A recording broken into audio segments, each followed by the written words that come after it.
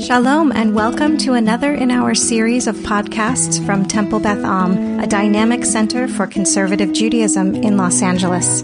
This is a recording of a Shabbat sermon by Rabbi Rebecca Schatz. This past week, I officiated at one baby naming, 2 conversions, a Shiva minyan, and today a bar mitzvah for Zach. In fact, I was even supposed to perform a ketubah signing, but that was postponed to a later date. The full circle of life, beginning with babies and ending with death, with so many pieces of beautiful life and hopefully for many years of life in between. When I was a rabbi in Northern California, just a few months before I left to begin my role here at Beth Am, I was asked to be the lead on a new project between the 4 conservative shuls, a Chevra Kadisha, literally a holy community, a group of people trained in the procedures, the liturgy, the steps of being with a family in their first moments of grief, watching and guarding a body and preparing the mate or metah for burial. At first, I was squeamish around the idea and frustrated that I was assigned this as a task and not asked if it was something I was passionate about. However, after months of study and classes with Rabbi Stuart Kelman and David Zinner of the Gamliel Institute, I recognized the beauty, the intimacy, and the sanctity, the real kedusha of this group of people. I was never able to see the Chevra Kadisha in practice because I moved to LA just weeks after our last session. But I was called and informed that our team came together for the first time to do their first tahara for one of the teachers in the experiential school I ran, who I was close to and who I never got to see again before she died. Though I was not there, having her be the first and in the hands of our Chevra Kadisha was very special to know. This week's parsha is named Vayechi, and like Parashat Chayei Sarah, it is the story of life lived, of legacy passed on, and of Joseph and Jacob recognizing the gifts of their lives. The second verse in our parsha reads, Vayikrevu Yemei Yisrael Lamut, Vayikra Livno LeYosef. Vayomer lo, Imna matzatichem be'einecha, Simna yadcha tachat yerechi v'yasita imadi, Chesed ve'emet, al na tikbereni b'Mitzrayim. And the time approached for Israel, for Jacob, to die, and he summoned his son Joseph, and he said to him, if now I have found favor in your eyes, put your hand under my thigh and vow to me in Chesed ve'emet. Please do not bury me in Egypt. Chesed ve'emet.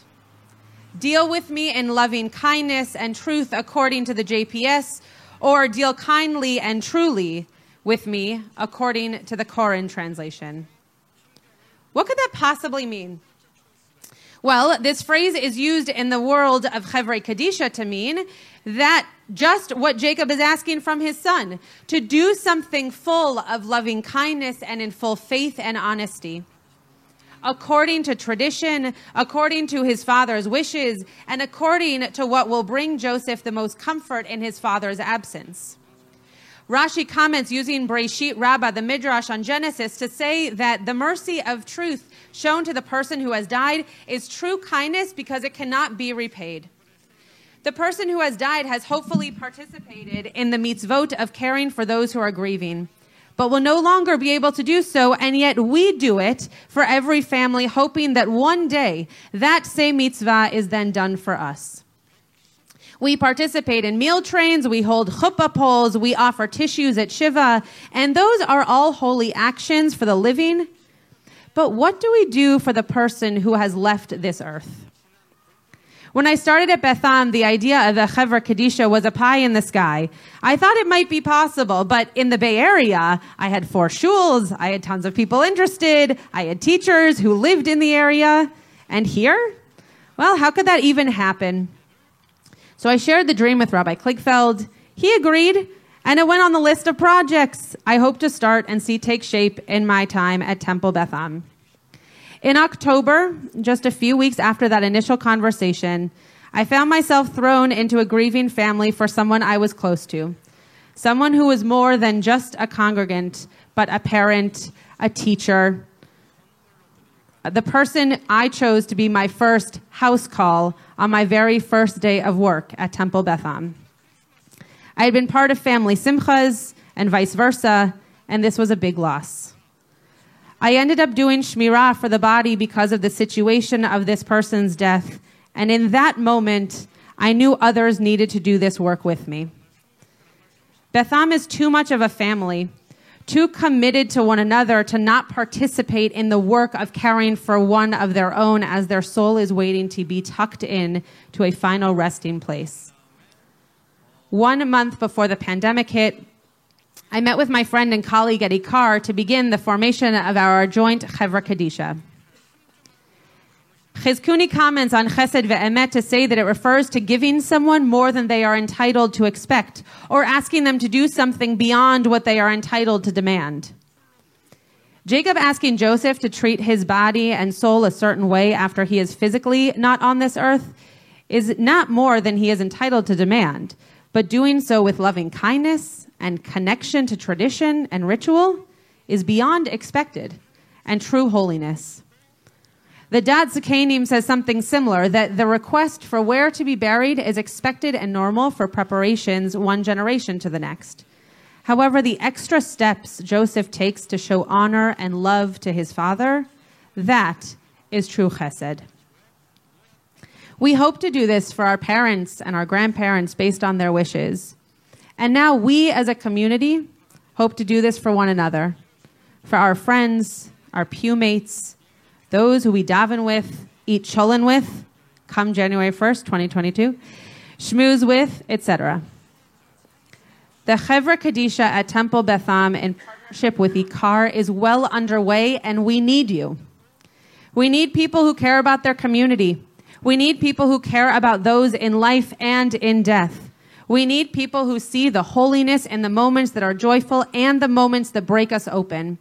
We need you because one day we will be there for you and you will need us. The Chevra Kadisha has many more roles than just the ritual of Tahara. There is holiness from the moment of sending out a list to gather people for Shmirah. There is holiness in calling the cemeteries to understand logistics. There is holiness in preparing meal trains for the family. And there is holiness sitting with the deceased or preparing their body for burial. It is all holy because it is all done with the utmost truth and loving kindness.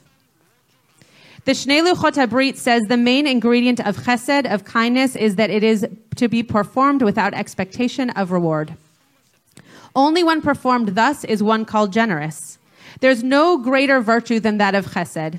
This is why a person must train themselves to practice this virtue until it becomes second nature. Not only should we perform acts of kindness for the dead, but even more so for the living. In my work with the Chevra Kadisha thus far, I cannot agree with this statement, this commentary more. The profound awe, sanctity, spiritual connection through the ritual aspects, and the overwhelming emotion and gratitude and inspiration felt when a group is asked and everyone cannot say yes quick enough. The ritual is for the person who has died, but the mitzvah is for the living.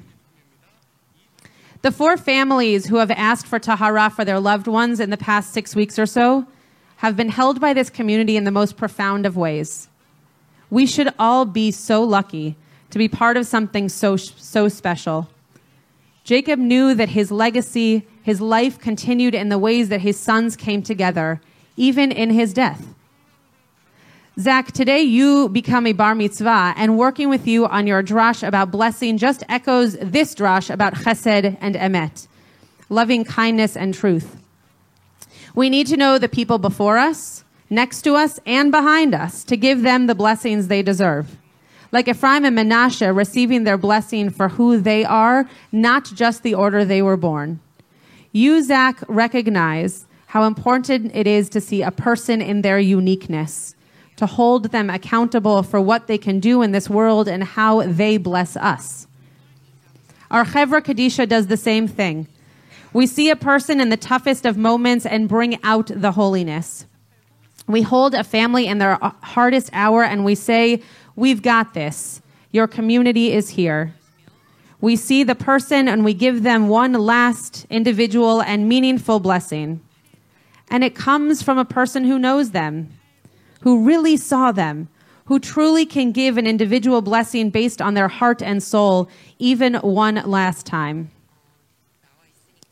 Eliezer Berkovitz, in his work Man and God, said chesed ve'emet would then be loving kindness that is sure, that is reliable, that endures, and maybe even irrevocable.